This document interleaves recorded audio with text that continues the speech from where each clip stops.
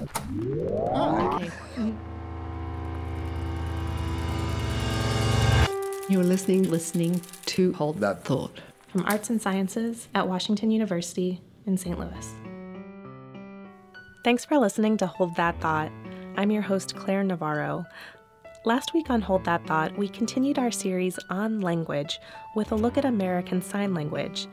This week, we continue our focus on ASL with Dr. Richard Meyer. My name is Richard Meyer. I'm a professor at the University of Texas at Austin, where I'm the chair of the linguistics department. A recent paper of Dr. Meyer's begins with something you might not expect, a description of Caravaggio's masterpiece, The Calling of St. Matthew. In the painting, Jesus and Peter both dramatically point to Matthew. From the opposite end of a table, Matthew, who is richly dressed as a tax collector, points to himself, as if to say, "Who, me?" Even without knowing what words are exchanged, with gesture alone, Caravaggio clearly depicts the action of the scene. And it is this use of gesture that fascinates Dr. Meyer. All of us, deaf or hearing, use gesture that, in the case of hearing individuals, are likely to accompany their spoken conversation. Many such gestures exist. Think of waving hello and goodbye, for example. But one area of Meyer's recent research specifically focuses on the type of gesture found in The Calling of St. Matthew, pointing. Pointing is a very fundamental aspect of human communication. So at 9 months or 10 months, children start to point. And at that age, children already know that when they see somebody else point, they don't look at the hand, they look in the direction of the point. For many of us, these pointing gestures most often accompany spoken words. For a basic example, when you're moving houses, you don't just point to boxes, but instead say things like, "Please move this first," or "This one's fragile." But what about pointing in American Sign Language or other signed languages?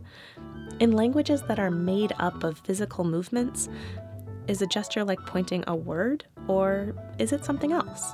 It's a hard question. How do we determine the linguistic status of that gesture in ASL when it looks so much like the gesture that hearing people use as an accompaniment of speech? Finding answers to this type of question can be surprisingly difficult. Here's where Dr. Meyer's work comes in. Part of the force of my research has been to suggest that a lot of pointing gestures become incorporated into ASL. So, for example, all of us will point to ourselves to indicate me, and that gesture then becomes a pronoun for me or I in ASL. This example with pronouns has some fascinating research implications. Let's jump into one recent experiment. One particular area of research that I'm really excited about that a student of mine has led in recent years. This is a student named Aaron Shield. And in a paper that Aaron and I and a faculty member at Boston University have in submission now, we're reporting on pointing behaviors in deaf autistic children. Here, it's important to know that children with ASD, or autism spectrum disorder, often have a hard time with pronouns. When referring to themselves, these kids will often say their own name instead of me, or a noun like man or teacher instead of the word you. The student Meyer mentioned, Aaron Shields, is now a postdoc in psychology at Boston University. He and Meyer's collaborator is Helen Taker-Flusberg, a professor at BU who focuses on autism. The team wanted to know whether children who used sign language had the same type of trouble with pronouns as speaking children with ASD. What Aaron did was he visited deaf children who have an autism spectrum disorder. He brought his iPad, he took a picture of the kid on the iPad, and then later in the experiment, he would show the picture on the iPad to the child. This experiment replicated a very similar study with hearing children. When shown a picture of themselves on the iPad and asked the question, "Who is this?" children without autism typically don't have a problem. They say or sign something along the lines of, "That's me." However, children with autism find this task difficult. But why does this happen? One theory has been that in spoken language, pronouns can be confusing. The English word Y-O-U is not completely transparent. It sounds just like some other words. There's nothing about the form of the pronoun that clues the kid in as to what the pronoun refers to. In contrast, the ASL pronouns, the ASL pointing signs, are quite transparent. They seem like they should be immediately obvious to anyone. With this information in mind, it might make sense that a deaf child with an autism spectrum disorder would be better at this task than his or her hearing peers. Since pointing to oneself is a pretty understandable way to say me, perhaps pronouns in American Sign Language would be easier for these kids to understand and use. But what were the results? In ASL, the result that we're now reporting is that children avoid these pointing signs, will often use a name rather than a pronoun, rather than pointing to himself, and has the same difficulty when asked to identify the picture of the experimenter or the addressee. So here the appropriate response would be the ASL pointing sign that we translate as you, and the child with ASD has great difficulty producing that. So even though the pronouns me and you in American Sign Language are gestures that seem understandable and almost universal, something about autism keeps these kids from using those gestures. Interestingly, the same is not true for other types of pointing signs. We can also show that in other contexts they can point to objects, but they don't like pointing to people. Pointing to people, pointing to self, pointing to the addressee turns out to be very hard for these kids. So now the issue we've got to figure out is, why is it hard? More research has to be done to fully understand what's going on here, but Meyer and his colleagues have some theories. It's hard perhaps because that child's developing sense of self is somehow implicated in autism spectrum disorders. We don't have a full explanation for why that is, but what we know now, I think, from the work on ASL is we can't attribute the results in English or in other spoken languages to the opacity of pronouns in those languages.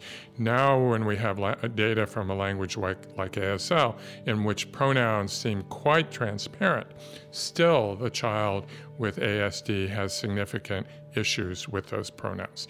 And so I think that helps us to understand what the nature of the disorder is. Especially with this evidence in mind, it appears that the pointing signs for me and you are very much incorporated into the structure of ASL, and this isn't unique to American Sign Language.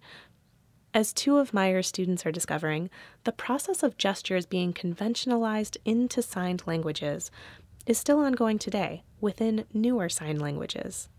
Two of my students, Lynn Hu and Kate Mesh, are documenting an emerging sign language that's being used in a Chatino-speaking community of Oaxaca in Mexico. This emergent sign language resulted from necessity. Around the world, signed languages have arisen when deaf people confront the basic human need to communicate, and this small community in Mexico is no exception. But there are 10 deaf individuals in this relatively small community. They have a sign system, and what we want to know, what Kate and Lynn want to know, is what are the properties of that sign system. So Lynn Hu is going to be looking at how children acquire the language or elaborate the language. Kate Mesh is looking at how gesture as used in the general Chatino-speaking population may be incorporated into the new sign language, how deaf people or signing individuals may adapt gestures that are more widely known and make them fundamental parts of this emergent sign language.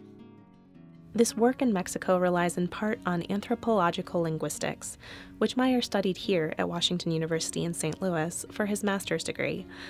But whatever the approach or combination of approaches, Meyer believes that understanding more about language and communication, including gestures such as pointing, is a fundamental way to know more about what makes us human. A lot of the human languages, spoken and signed, are not well described, but yet they are really a fundamental part of our cultural legacy.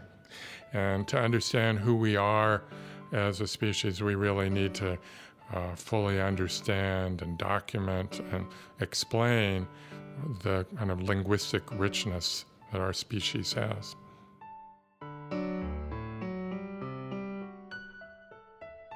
Many thanks to Richard Meyer for contributing to Hold That Thought.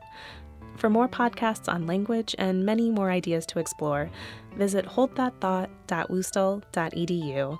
That's holdthatthought.wustl.edu. You can also search for Hold That Thought on Facebook and Twitter, or find our weekly podcasts on iTunes, Stitcher, SoundCloud, and prx.org.